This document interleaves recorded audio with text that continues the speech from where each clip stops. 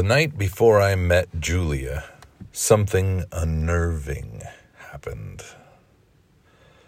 My family loves animals, and at that time, a French bulldog and 2 cats prowled around our house like longtime relatives.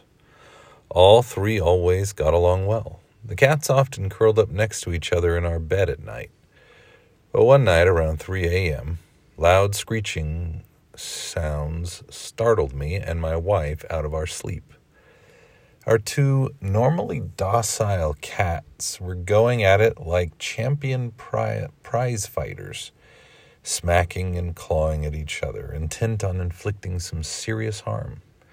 My wife grabbed the female cat, and I held on to the male. As we separated them into 2 different rooms, they continued to growl and bristle. My wife and I got back into bed, mystified, but wrote off the tiff perhaps caused by some bad cat food or one too many sniffs of the catnip. The next morning, Father Jacques rang our doorbell. He was standing at our front door with Julia. She was dressed in all black pants with a dark purple blouse hanging loosely around her slight frame. I guess she was in her late 30s, maybe her early 40s, so approaching middle age. Her short hair was dyed jet black, and her black eyeliner extended to her temples. The style, I later learned, was favored by her fellow cult members. Dressed again, as always, in his clerics, Father Jacques had his hand in his pockets, avoiding eye contact. "This is Julia," he said. "She has something to confess." With a smirk, Julia gazed at me. "How'd you like those cats last night?" she asked. I stared at her, taken aback, as much by her manner as by her astonishing statement. She regarded me with that smug smile, evidently pleased with herself. "What are you amused about?" I blurted out. Her smile widened as she leaned against the door frame. "Look," I finally thought to say, "I respect Father Jacques, and he asked me to see you, but let's not have a repeat of last night. Understand?" My thoughts came fast and furious. What the hell am I saying? Could she really have had anything to do with the cats? Unperturbed, Julia just stood there with the air of an honored guest house, offering no apology. For the rest of the day, I tried to collect my thoughts. What in God's name have I gotten into? This was the first time I had ever doubted or even questioned my involvement with Father Jacques. To get a few things off my chest, I called him, throwing away common courtesy, and asked, "What on earth were you thinking bringing her here?" He apologized profusely and told me she had arrived earlier than he had expected. He had wanted to make sure I was around so we could meet with her as soon as possible. Jacques was eager to get my input, though I already knew he was convinced that she was possessed. "Striking while the iron is hot," he put it, since he didn't seem to trust that her motivation to get help would last long. He further astonished me by admitting that a similar thing had occurred in the house of another psychologist who had interviewed Julia. The man's wife subsequently forbade him from having anything to do with, quote, "that horrible woman," after their crazed cat tore up their living room couch. "Now you tell me," I said. I felt annoyed, invaded. Let me try that again. "Now you tell me," I said. I felt annoyed and invaded. Father Jacques went on. "She can be provocative, but she does seem to want our help, at least for now. She needs our help. The sooner the better, I think. Her cult doesn't want to let her go and will do anything to stop our continued exorcisms." According to Father Jacques, Julia was a truly exceptional case, even for a serious possession. As a rare Satanist and the high priestess of a satanic cult, he further explained, Julia had been granted certain special abilities. Because her cult had threatened him directly, he said, Father Jacques was convinced her stories were credible. I agreed to see her at my office the next day. During the exorcisms of most full possessions, the evil spirit may on its own, or be forced to, manifest itself and display its remarkable preternatural powers. Even outside the exorcisms, critical to the diagnostic process, victims in their periodic possessed trances frequently display at least some of the classic signs of their state.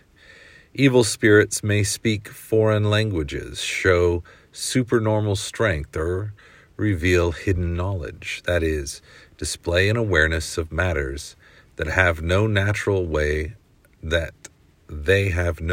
way of knowing, akin to what psychics claim to be able to do. Of course, it is the demon who has such powers, not the victim. In a possession, the demonstration of these paranormal abilities is precisely what proves that a foreign evil spirit is present and in control, despite occasional protestations by so-called parapsychologists and spiritualists.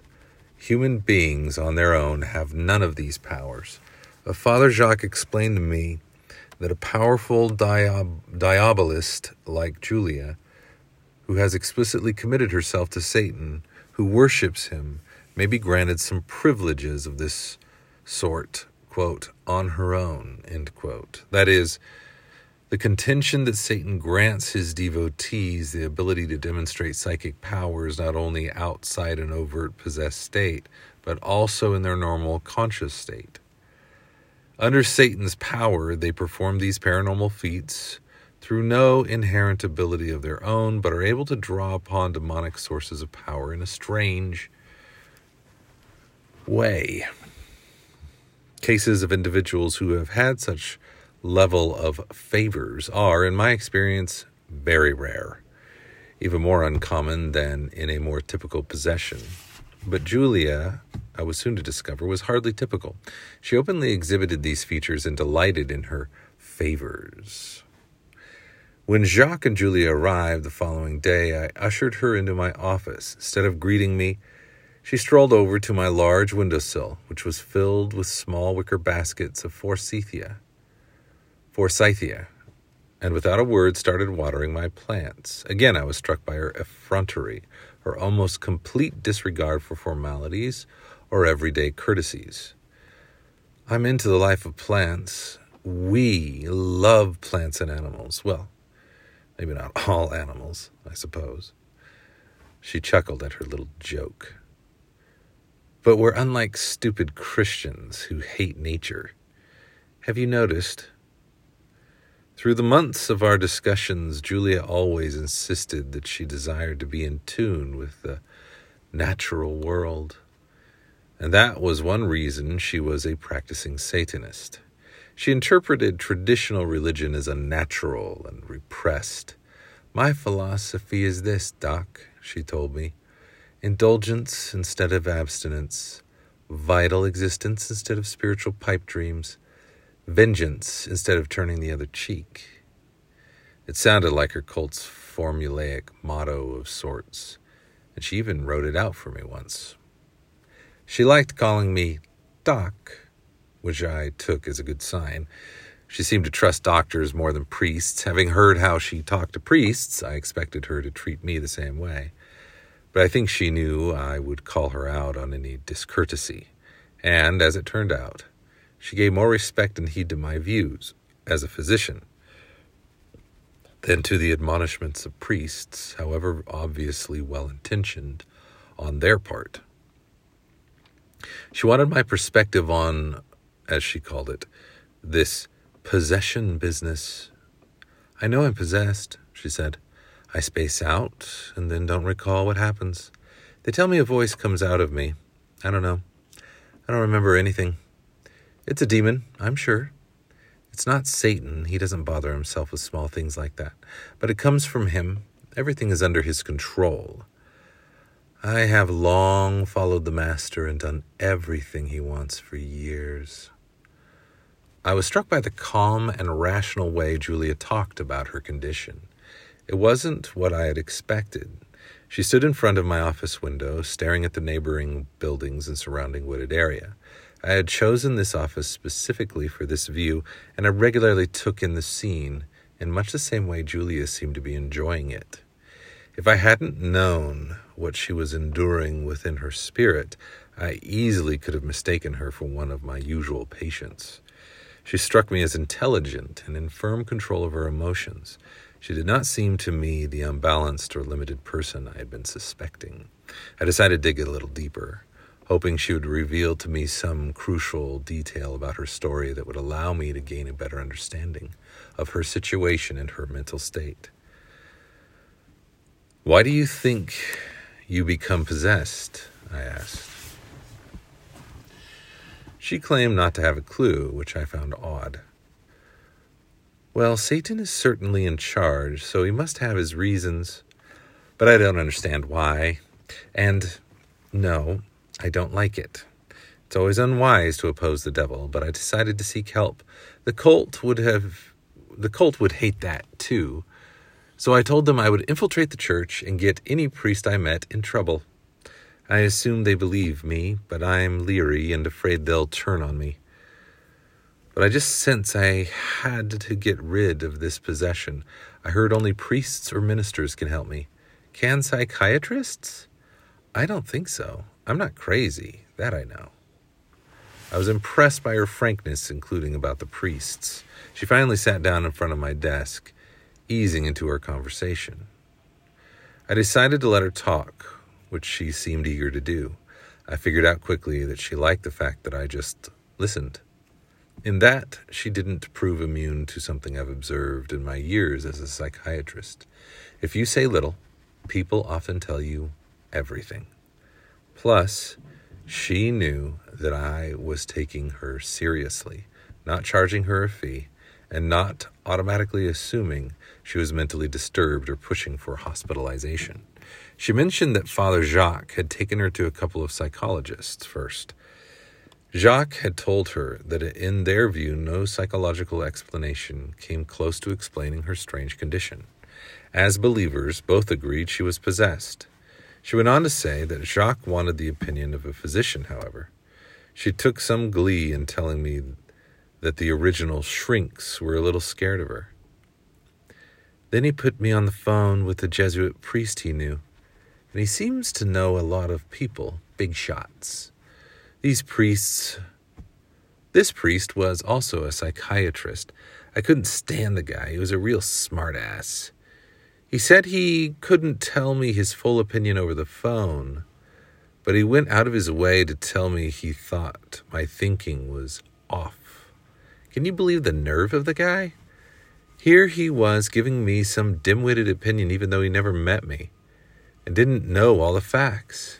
Him and his stupid heavy red curtains. "How do you know he had heavy red curtains?" I asked. "You told me you spoke to him over the phone." Julia laughed and lit up, visibly excited. With a glimmer in her eyes, she explained that she had some powers. One of them, she claimed, was what students of the paranormal call remote viewing. I can also wreak havoc whenever I want. I was learning fast here. My characteristic incredulity faded for the moment, by the minute, with every new piece of information Julia presented me. "But I don't want to get into that now," she said. "You'll see soon enough." She promised to tell me the truth, but she wasn't ready to tell me everything about her devotion to Satan or anything about the cult or its leader and participants.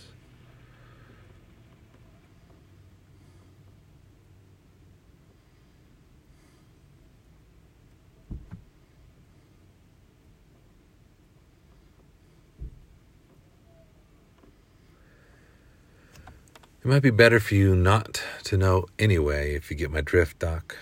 In my previous conversations with Father Jacques, he had assured me that he was positive Julia was involved with a committed group of avowed devil worshippers. I also knew she claimed to be a kind of satanic witch.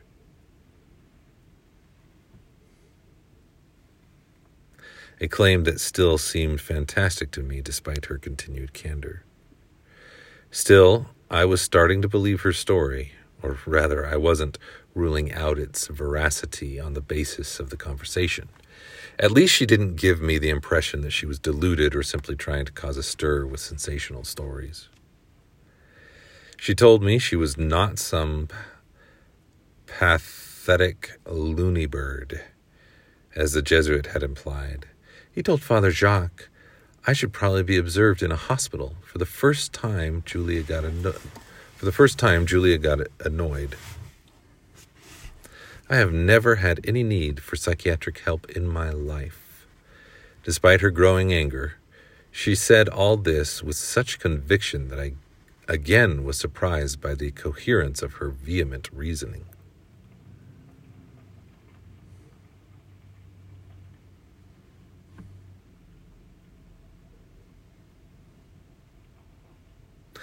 You won't do that, will you? Put me in the hospital against my will?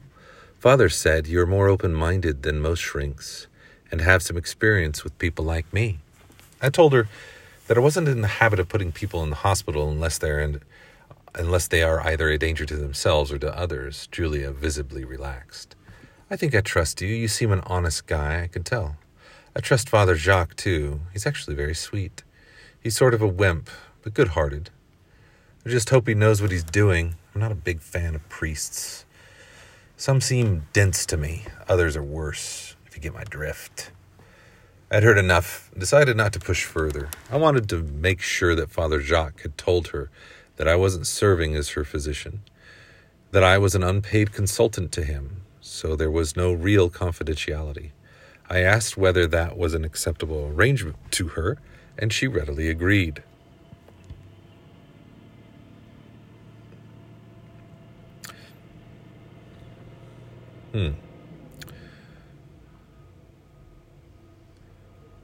I felt compelled to add that her talking to me was voluntary and that I wasn't going to do traditional therapy or push any medication.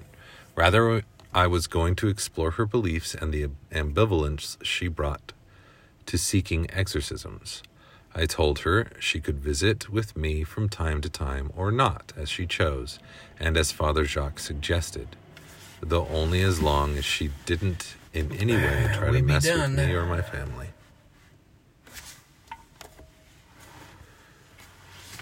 All right. Well, let's see what he tells us to do. He left. I thought he pulled over there. All 3 trucks pulled out.